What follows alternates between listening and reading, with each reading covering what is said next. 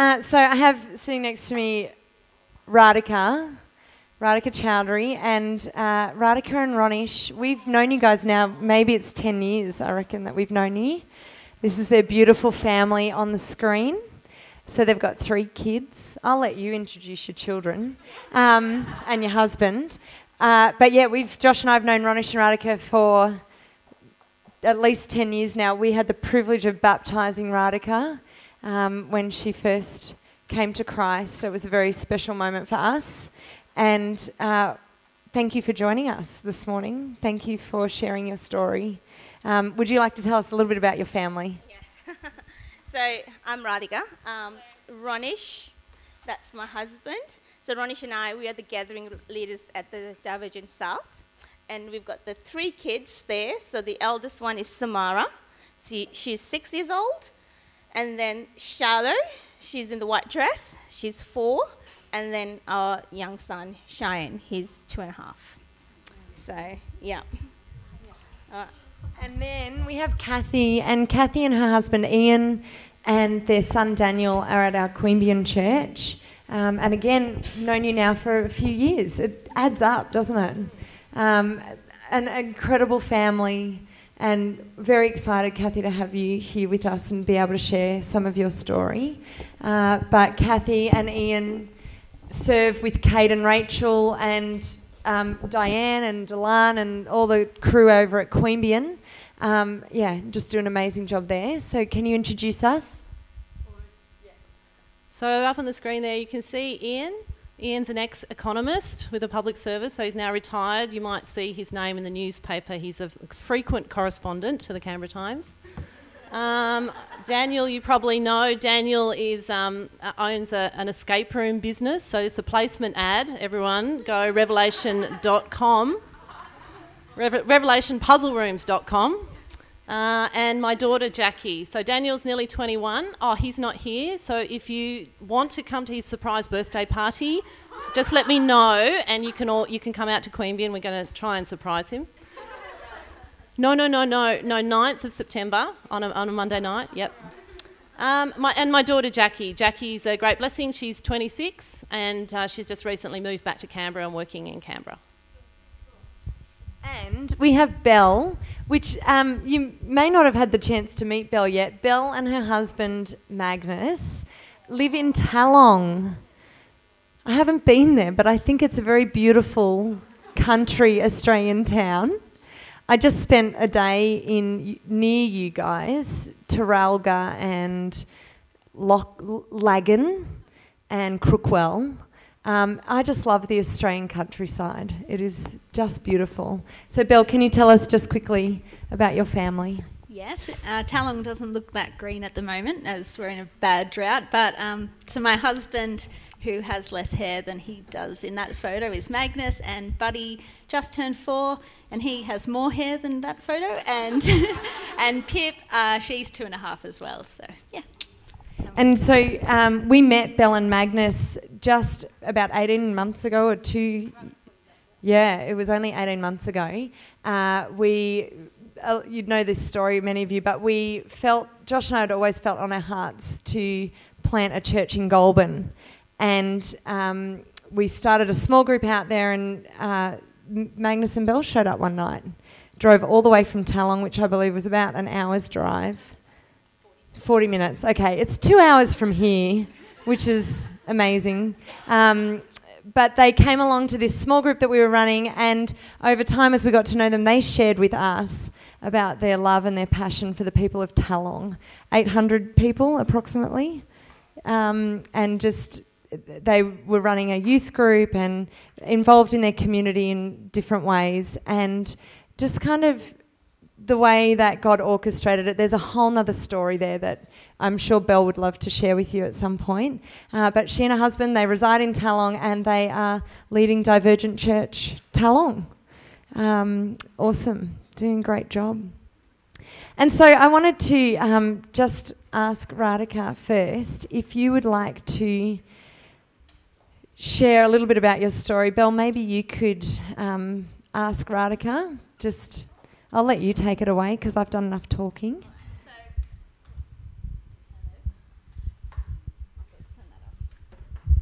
Yeah, so Radhika, I know a little bit about your story, and just recently you've been through a very traumatic experience that would shake anyone's faith, and yet you've maintained, a sweet spirit and are leading your Divergent gathering. And I think the way that you live is a huge encouragement to people. So would you like to just share a little bit about your journey?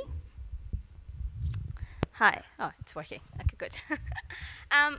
So basically last year in September, I was diagnosed with breast cancer. So it was a bit of a challenge there. Sorry, there'll be a lot of crying. So it was a challenge up to the diagnosis, and then when we got the diagnosis, the journey through there has always been, a challenge. So shortly after knowing that I got breast cancer, I went through chemotherapy, and then I had a major surgery to get my lymph nodes and tumor out, and then after that I had radiation, and I'm still having a drug called Herceptin every 3 weeks for up to 12 months. So I've got one more session left of this drug, and then a few more scans, and then restaging. So they'll see where it is and where am I up to. So that's been, and I think it has been a challenge, but I can honestly say God's been with us through all of this. He's been great. Radhika, do you remember those first moments when you received the diagnosis? In those first few days, what were your thoughts and how were you feeling?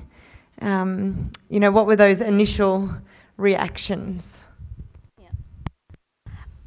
I think before the diagnosis, the lead up to it, because, they found a lump, and then the investigation started, having all the mammograms and ultrasounds and the biopsies, they're the worst.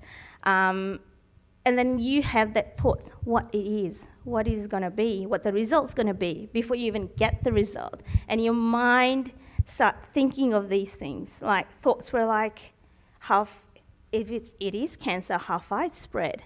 Am I going to live? How long am I going to live? I've got kids. Will I see them to grow up? Will I see them get married? Will I... all of that thought. And I think the moment was like, I can't keep thinking this thing. Fear is not good. So I was like, I need to pray. I need to pray.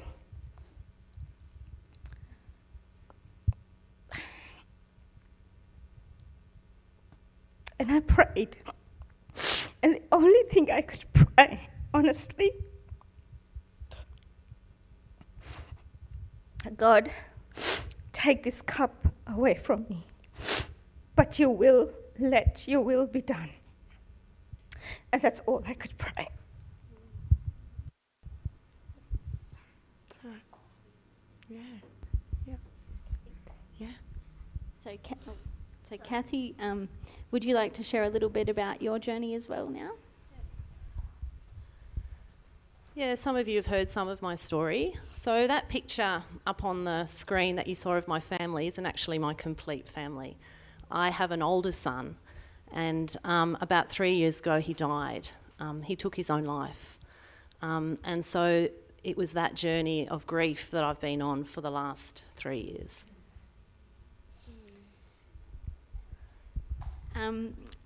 And I guess a question that immediately comes to my mind with both of your sort of things is, you ask, like Ange was saying, why is this happening to me? Or it's just not fair, those sort of things. How did you guys get through those questions? I'm sure there were times when you asked them of God, and were there scriptures or passages that he led you to? Or do you want to talk a little bit about, I guess, your initial, reactions and how you started to deal with things?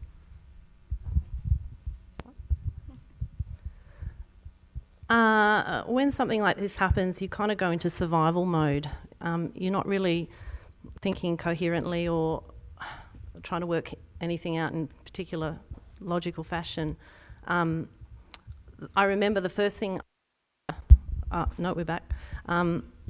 When it happened was, I'm going to lose my marriage and I'm going to lose my faith, because that's what I've heard of that happens when people lose a child. A marriage doesn't survive and people walk away from their faith. And I remember Kate and Rach came over to visit us when I called them and told them what had happened.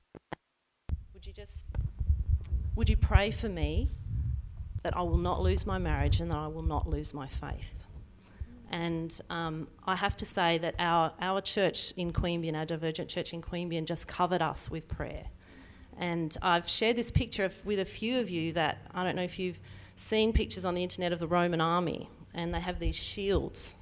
And if they're under attack, the Roman army would just put all their shields up all over their heads as well, so that the army was completely covered from an attack. And that's how I felt the church cared for us, with this sense of being in a shield, and we were covered underneath, and I had no strength to lift up the shield of faith, but other people were lifting up the shield of faith on our behalf. And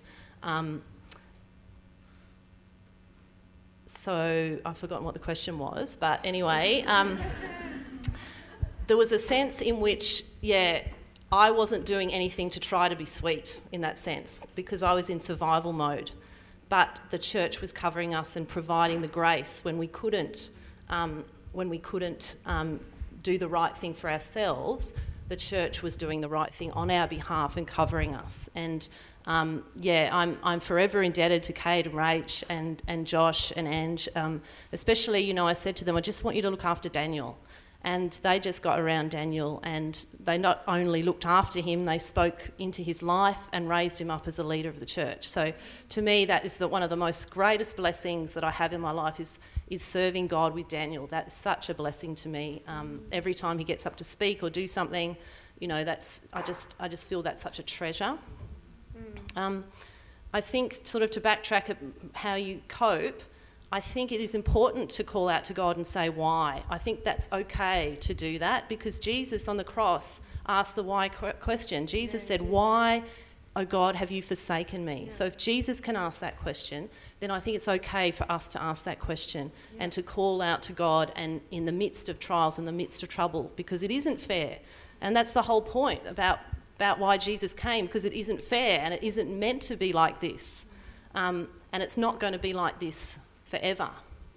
I think one of the scriptures that was very powerful in my mind was Romans 8:18, which says something along the lines of our present sufferings cannot be compared to the glory that will be revealed in us. And the truth of that is what, something that always keeps me going. And also the other scripture would be Isaiah 53, where it talks about the suffering servant, that Jesus was a man of sorrows and acquainted with grief, and and that he walks in the midst of us in grief. Did you want to add something? Yeah. I think for me, just going that after that, like praying, that on the day of the diagnosis, sat with the doctor, he gave the diagnosis, was like, okay, what's next? And we prayed and pulled our Bible on the app, and the verse of the day was Matthew 6:34. So do not worry about tomorrow, for tomorrow will care for itself. Each day has enough trouble of its own. And that verse has been my rock to lean on, because with every challenge, through every step of the way ahead, all I had to do was, God, all I have is today. You look after tomorrow. And God's been teaching us as a family and me a lot of things, because I'm a person who likes to be in control. I like to plan things. I like to know where I'm going, what's happening, all of that. And God's using this and going, I'm in control. You're not in control. So having this diagnosis is, you just don't know where, how far, what's next. All you know is just today. So that's been my trust, is that just leaning on God. Because every time I am with this journey, I feel am I walking, when I'm having the dry spell, when I'm not praying, when I'm not reading the Bible, I am walking further away from God. God is there, but it's me who's walking away from him. But when I get closer to him, I lean on him, I find that he humbles me and he softens my spirit. Like when I find I'm walking away, I feel hardening myself towards people, towards things, towards myself. But the more I lean on God, the more I pray, I find that my heart softens and I allow him to work through me. So. That verse that you just quoted, Radhika, from Matthew, it's one of my favourite verses, but I think it's because it's so difficult. Like, it's such a challenge to not worry about tomorrow. And we live in a world that teaches us to plan and to prepare, and, you know, we talk about all kinds of things, and yet the Bible, Jesus, constantly brings us back to, you have today, I am with you in this moment, and I will look after the rest. How did you balance, maybe balance is the wrong word, but how did you walk through these sufferings while at the same time being a mum and being a wife and being leaders in your churches and just working? You know, there's a lot to carry when there's so much pressure on you. How did you work through those pressures and those other commitments? I guess, how did you continue to give to others while you were needing so much strength from the Lord?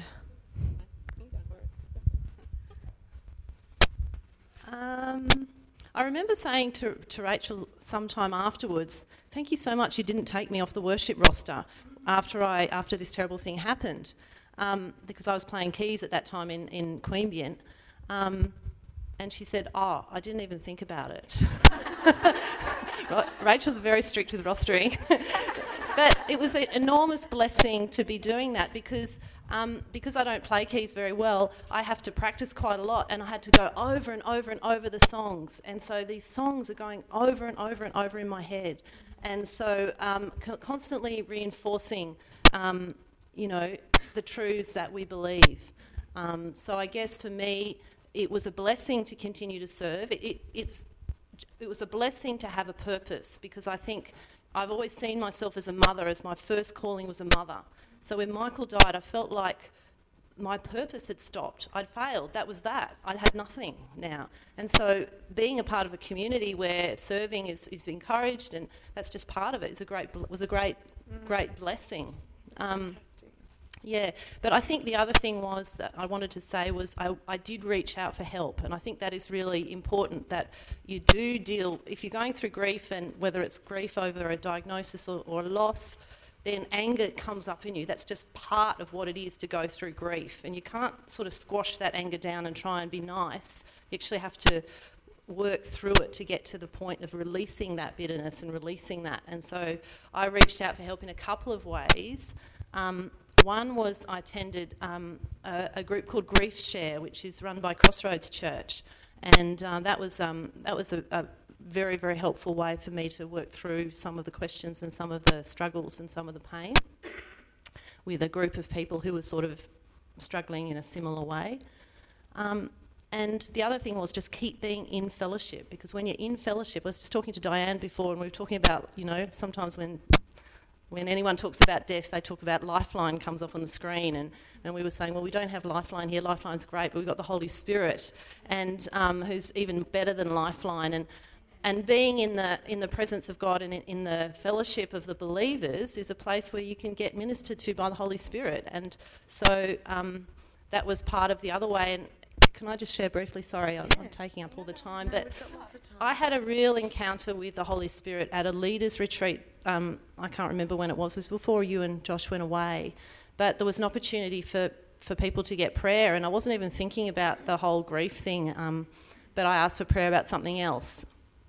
And then one of the young leaders, Cam, that some of you might know, from the South Church, came and prayed for me. And he had a vision, and he said, inside you there's like an organ that's black.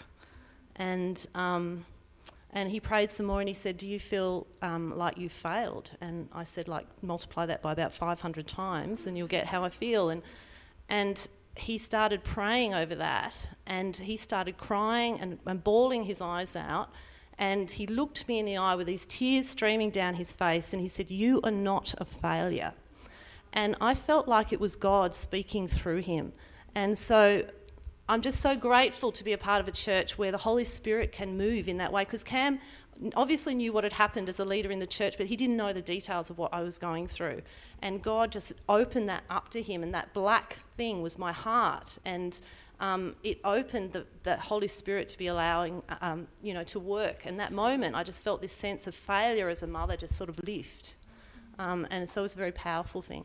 Yeah, that's amazing. Thanks. For me, like, we've been honest with our kids and our family in terms of what's happening and sharing our journey. So even though our kids are 2, 4, 6 years old, in their terms we explain to what's happening to mum and what treatment I'm having and the side effects that I'm having. They see me that I'm unwell, not able to do them, not able to care as much as I could. And to be honest, there's a lot of pressure, like Andrew say, to trying to deal with it. But as I said, that verse is, I have to take one day at a time, make most of that one day that God's given me, and then God's going to look after tomorrow. So that's what's been helping me along. And the other thing, my family are like Ange mentioned, I got baptized about 8-9 years ago, but my family are non-Christians, so they do not know Jesus. Like we've shared, they don't. And we've been thinking about how else we can share. And honestly, I'm just seeing God using this opportunity, even though it might feel like, you've got cancer, it's bad, but I can see that God can be glorified through this. So I have been praying. It's a bit of different takes. I haven't asked God why. Why have you done this to me? But I've been praying, God, how I can glorify you through this. And honestly, I have families coming in, staying with us, helping me, like my parents, my in-laws, and that has been a great opportunity to share gospel with them. And the moment of vulnerability and how they see we handle it, it's been awesome, because we've been able to share with my brother, my sister, all of them. And I was saying to my husband, Ronnie, we couldn't have done that if this hadn't happened. So praise God that he uses every little thing for his glory. So, yeah.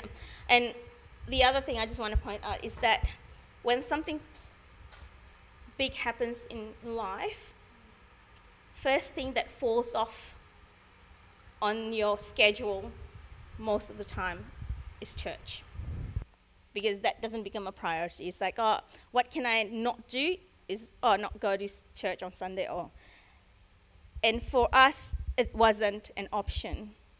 For us, it was we had to prioritize and go, what is for God? So church is more important for me going to anywhere else. So even though I felt sick, I dragged myself out every Sunday that I can be in fellowship. And like Kathy said, praying, the church covered us with prayer. I surrounded myself with faith-filled and faithful friends who messaged me and prayed me and covered me in prayers. The church was amazing. We had meals provided, all the practical help given, and they just stood with us and prayed for us. And at the end of it, I'll be exhausted physically, but spiritually I was filled. So, church is a family. So, you don't give up on your family. I just wanted to let you know that we'll probably ask 1 or 2 more questions, but then I would love for you to have the opportunity to ask Radhika and Kathy questions as well. So we will have a short time of questions at the end, and Emily's going to put up on the screen my phone number. So you will have the opportunity to just ask your question directly, or if you want, you can text it to me and we'll ask it anonymously. So feel free. If anything's popping into your mind, if you have a thought or a question that you would like to ask them publicly that you feel would be of benefit, please send that question through, or prepare it for just in a couple of minutes. But I was just wondering, as you were talking, what were some of the things that you held on to in those moments, like whether it was a dream for the future, or a thought, or a past memory, or a scripture verse, or were there certain things that enabled you to persevere? Kathy, you talked about like seeing Daniel in church. I just wonder if there was anything that you could share with us that you maybe held on to in those moments, because I know I find that when I'm in Turkey, I think of you guys, and I think of my family in Australia, and there are people that we've shared the gospel with that have received it, and I think of those people, and there are certain things that I do in my life to just remind me to focus on and to meditate on, I guess, scriptures. Just wonder if there's anything that you could share with us that has helped in those moments. I think one of the things is seeing my kids pray for me. The faith that they have grown to trust Jesus is just amazing. It humbles me every time knowing God's got them. God's got my husband and the church, and it just humbles me. And then also for my church, like with the gathering leaders, but for the church to surround us and people to step up and say, hey, what can we do for you? What is it you needed? Where? It's been amazing to go, God, if it, just looking to that, going how God's using that to grow, it just encourages me and just goes, yeah. I thought I'd read you a poem which I came across when I was doing the Grief Share course. Some of you might have heard it. It's called The Weaver. It's often attributed to Corrie ten Boom, who herself went through terrible suffering in Auschwitz in the Second World War. And if you don't know, it's kind of an old poem, so it sort of talks about things we don't see these days. But if someone is doing a weaving, underneath the weaving it's all messy and there's all strings and threads and you can't make sense of it. But on top of the weaving, the pattern forms. So let me try and read this. My life is like a weaving between my Lord and me. I cannot choose the colours, he worketh steadily. Oft times he weaveth sorrow, and I in foolish pride forget he sees the upper, and I the underside. Nor till the loom is silent, and the shuttles cease to fly, shall God unroll the canvas and explain the reason why. The dark threads are as needful in the weaver's skillful hands as the threads of gold and silver on the patterns he has planned. He knows, he loves, he cares, nothing this truth can dim.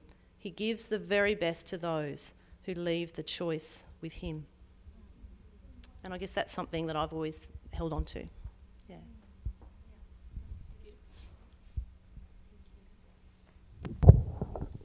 Kathy, someone has asked, you mentioned that one of your first thoughts after losing Michael was that my marriage will fail and that I'll lose my faith.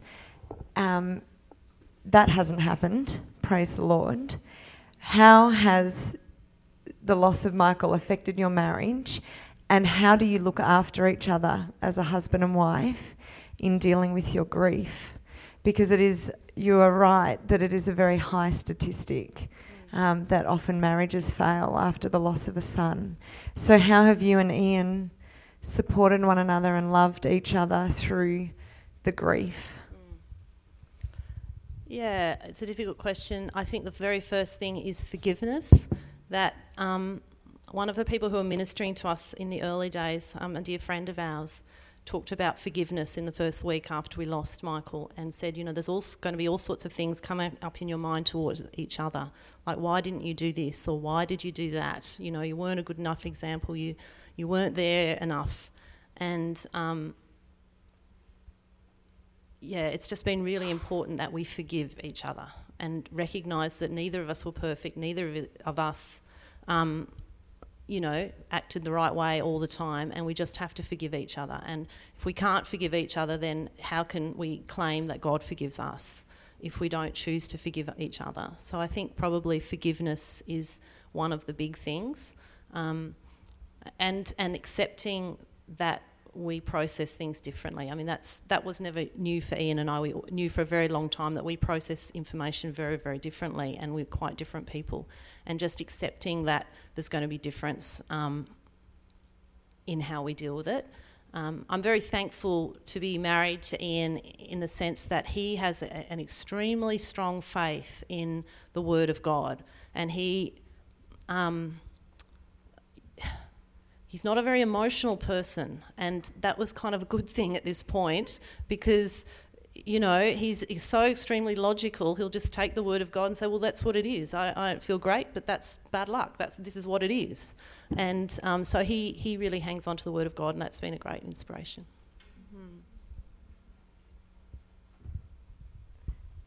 Radhika, we're just wondering, as you're coming to the end of your of the medical procedures that are happening, and you're taking medication at the moment, but that's nearing the end, is the church still supporting you in particular ways, and how can they continue to? And also, I guess for you, Kathy, the kind of grief and loss that you guys are experiencing, it can live with you for the rest of your life. Are there ways in which the church can continue to support you? You've talked already about the generosity of the church, I guess, but somebody's just asking, has that changed over time, and will it change into the future?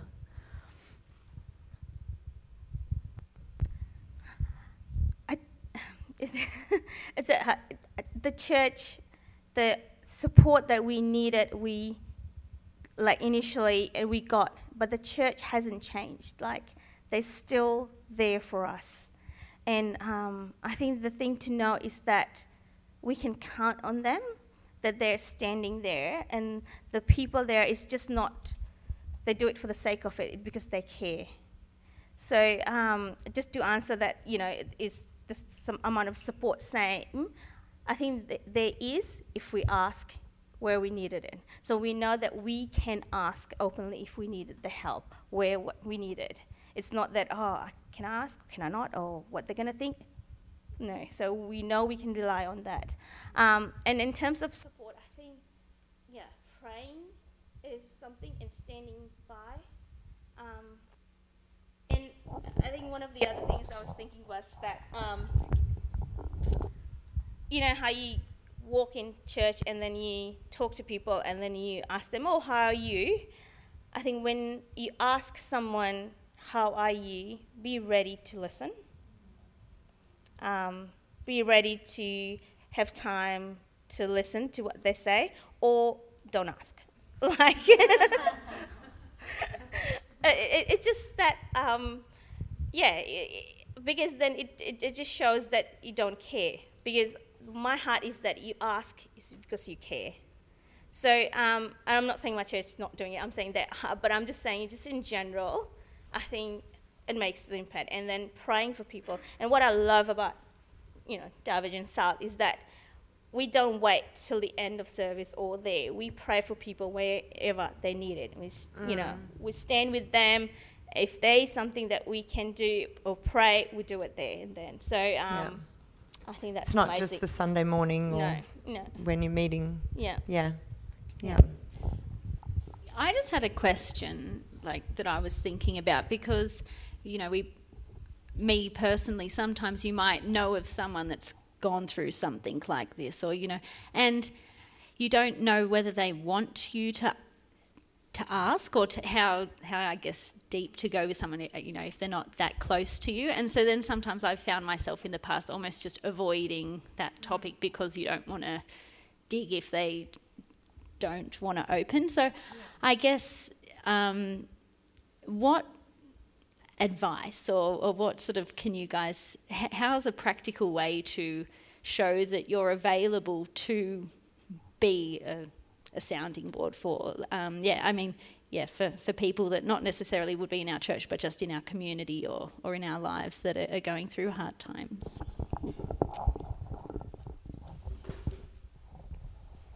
Shall I try this one? Yeah, there you go. Yeah, certainly in terms of grief, in terms of a loss, one of the worst things you can do is say nothing. It's far better to come and say something really awkward or something that sounds to you like, I'm sorry for your loss. It just sounds so... Yeah, it sounds cliche, but it's far worse to say nothing. And one of the things I struggled with in talking about, keeping a soft spirit, there are a couple of school friends of mine who just didn't say anything, and I've really struggled with anger towards those people. It's actually the people who just, even if it's just a Facebook message, to acknowledge that it's happened is really important. And I find I probably did something like that myself before I knew how hard it was, that silence. But it's really important to say something in terms of acknowledging the loss, and even if you feel really awkward about it. The other thing I would say is never try to explain why at the moment that it happens. So the other thing that the Queanbeyan people were really good at doing was not trying to explain it. They were just loving us and praying for us without trying to, shoot off 500 Bible verses at us that we really weren't ready to hear at that point in time. You sort of become ready to hear it later on, but you've got to come to it in your own time. Yeah. Otherwise it just feels like people are preaching at you, and that's not what you really need at that point. Yeah, I'm so glad you asked that question, Belle, because I feel awkward. And it was kind of like what I was talking about last night about, those moments when you see somebody in a weak moment and actually we don't necessarily respond in a positive way. We kind of want to shrink back. I think I've had moments where I'd just rather say nothing because I don't know what to say. And I'm sure I've felt that at times. And I think I remember having a conversation with Terry at some point. Perhaps, Radhika, it might have been when you were going through the first treatment of radiation. I remember saying to Terry, I don't know what to say. I don't know what to... When I talk with you, and I wanted you to know that we were praying for you. But yeah, it can be a bit hard sometimes, and so it's so good to hear your answer, Kathy, and just... I think Terry's advice to me at the time was better to just say something and just, gently, and it might just be how are you going and be prepared. But I do wonder sometimes, are there moments when you would just rather not talk? Like when have you had 10 people say to you, how are you going, and you'd just rather, or is that maybe that's not how it was? Yeah, for me, I was happy for people to ask me, and I can understand because I was the question was there, and I was thinking through, and unless you're in their shoes, it hasn't happened to you. It's really hard to know what to say. Before my cancer, I struggled with how I approach people who've got cancer, but now that I have, I know, okay, but it's still not easy to ask someone else, even though you've had it. But I think the important thing is better to say something and show you care than not say anything. Yeah. And I think, and like Kathy was saying, rather than explaining, so I've had people, not from church, but outside church, come and say, oh, you'll be fine. We've heard people who've had cancer and, they've gone through it and they've recovered. I know they're trying to encourage you and be positive, but then those are the things you're not ready to hear. I know it's good. People want to say that to encourage you, but after having it, I wouldn't suggest to go that way. And let them be ready and say, okay, my journey this is my journey. Because each and every person's journey is different. So the worst thing you can do is compare and go, oh, I know this person, I know that person, this happened and that happened and this happened. And then you go, but I'm on a different journey. God takes it on away. So, show just care. Yeah, I guess just from your guys' answers, it's sort of the thing is to let people know that we're available. So then it's sort of up to the person how much they want to, invest. So as long as if they know that you're willing to be there and you're listening, they'll come and open up to you and talk to you. And like I know I can go up and ask my church, I need meals. I'm having a tough week. I can't do this. Can you, you guys organize meals for this week? And it'll be done because I know they care and they're open and it'll be done. And I message people and say, I need a babysitting, or I've got an appointment this week, and a lovely mom's group, and I just have those friends who can go, just send me your kids, I'll look after them, you just go to your appointments. And it's like, it's, So we might finish with this question, ladies. But one of the phrases that has come up over and over again is that God humbled me. I think we've all said that at some point over the weekend. What role do you think that has had in keeping your heart sweet or soft? That process of being humbled?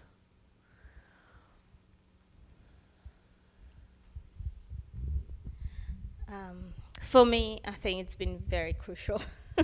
Like every time I feel that my heart's hardening, God humbled me. Like after my first chemo, I was admitted into hospital because of my low immunity and I got sick. So they put me in isolation. And then while I was there, I had increased heart rate, and they could not explain why my heart rate had increased. And they couldn't explain because my fever was gone. It just wasn't. And I was in the hospital with no explanation, isolated. I couldn't, Ronish could only visit me. Kids couldn't come and see me. It was really tough. And I was like, this is frustrating. And I felt the anger towards the doctors. And I was just so angry. I was like, why can't you explain this? Like, you should know this, and you've been tossing around to, not. And I knew I was hardening my heart towards them. And I knew I should read the Bible and I should pray. But I didn't feel like it. I was like, I don't feel like it. And then a good friend, Diane, she's been a great friend through all this journey. She messaged me and she's, how's it going? So I told her. She sent me a verse and she said, listen to this song, worship song. I was like, okay. And I was like, okay. And so I read the verse, listened to the song, and then the second night I just knew I had to open my Bible and read. As soon as Book of Psalms, anything, go to Book of Psalms. I opened it up, Psalm 143, and I was just pouring out. The tears wouldn't stop coming, and God just humbled me.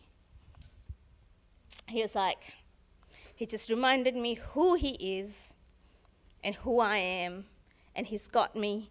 He's my rock. He's my refuge, and I just need to lean on him. Next morning I woke up, my heart rate was lowered. It had come down, and I was like, praise God, he just needed to teach me something. Yes. And still no idea why that heart rate was the way it was. No. Yeah. No. So they couldn't explain it why. And so like little things has been happening throughout, and then it's God been teaching me, I have to go back to him. Yeah. I need to go back to him. Yeah. And I think just one of the things I just want to point out is that when I accepted Christ, after that, one of my favorite verses have been where Shadrach, Meshach, Abednego go through the furnace. And I don't know why, I've always loved that story. And through difficult times, I've leaned on that story. And through this as well, I feel God spoke to me through that, reminding me who he is. So especially the reply that those three guys did to the king King Nebuchadnezzar. So I just want to read that. O Nebuchadnezzar, we do not need to give you an answer concerning this matter. If it be so, our God, whom we serve, is able to deliver us from the furnace of blazing fire, and he will deliver us out of your hand, O king. But even if he does not, let it be known to you, O king, that we are not going to serve your gods or worship the golden image that you have set apart. So this is something that I've been leaning on and going. I've been having prayers for healing, but God, even if not, I trust you and I lean on you. So this has been another one of those verses that's been close to my heart. So lean on God, he will humble you. So it's a very courageous response, isn't it?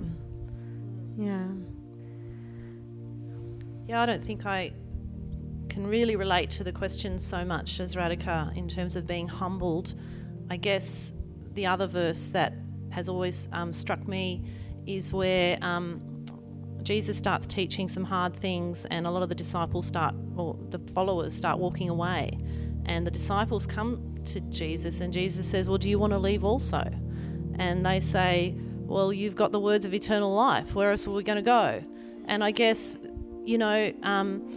since what happened to me some time later, I've done a lot of study and looking at different worldviews. And it's not only Christianity that has to respond to the problem of suffering. Every worldview has to address it in some way to be a meaningful worldview. And really, there isn't much of an alternative out there. Jesus has the words of eternal life. There's nowhere else to go.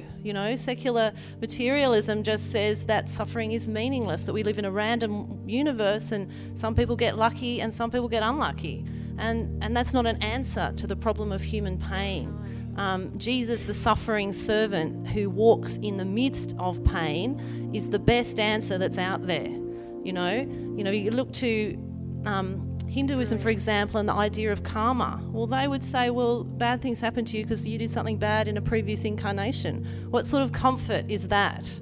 Or Buddhism that says, the reason you're suffering is because you're not detached enough. If only you could detach yourself a little bit more, then you wouldn't feel the pain. Well, that's no comfort either. But, Jesus has the words of eternal life, and he is the one that walks in the midst of it. It still doesn't make sense, but it's the best we got, and it's the one I'm sticking to. Amen. Thank you so much. It's an honour for us to sit and hear your story. It's a true honour to walk with you and your families. And I just want to thank you for sharing with us this morning, and thank you for persevering. Thank you for continuing to fight the fight on the days when you didn't want to, the days when it all seemed too much. Thank you, because you're an encouragement to all of us. We're going to keep praying for these ladies, and as a group, I believe that now is a perfect time to pray. I would also like to pray for anyone else who needs prayer. And so the band is going to lead us in worship, and we're going to join together in worship, but we're also going to gather around one another and pray. We're going to continue to believe for healing for Radhika, for complete healing in Jesus' name. And I know there may be others here today who need healing. You might need breakthrough. You might just need the Holy Spirit to minister to you in a particular way. We want to gather around you and pray for you. So just as we did last night, as we stand to sing, if you want to raise your hand, if you want to tap the person next to you and ask them to pray for you, maybe you need to move out of your seat and find someone that you know, a friend. Yes, I'll swap mics. Why don't we stand to our feet? But just make yourself comfortable. Rearrange the chairs if you need to. We actually have a good 15 to 20 minutes, or even more if we want it. There's no hurry to leave. But I may just say, actually, if you do need to go, you are welcome to leave. If you want to stay, please stay. I would encourage you to stay at least for the next 15 or 20 minutes just as we minister to one another. One of my passions is and Kathy and Radhika did it so well, just the way you talked about the church. We need each other. And I think it's so important to, as women, that we know when we show up to a gathering, God is gifting us. He's empowering us to minister to one another. And He's enabling us to do that. And so I just want to give you permission to pray over one another, to speak words of wisdom and knowledge, to speak prophetically to one another. If you feel the Holy Spirit leading you in that way, please do so. This is what we're here for. This is what the body of Christ is meant to be doing. So thank you, Nicole and team. I'll hand over to you guys.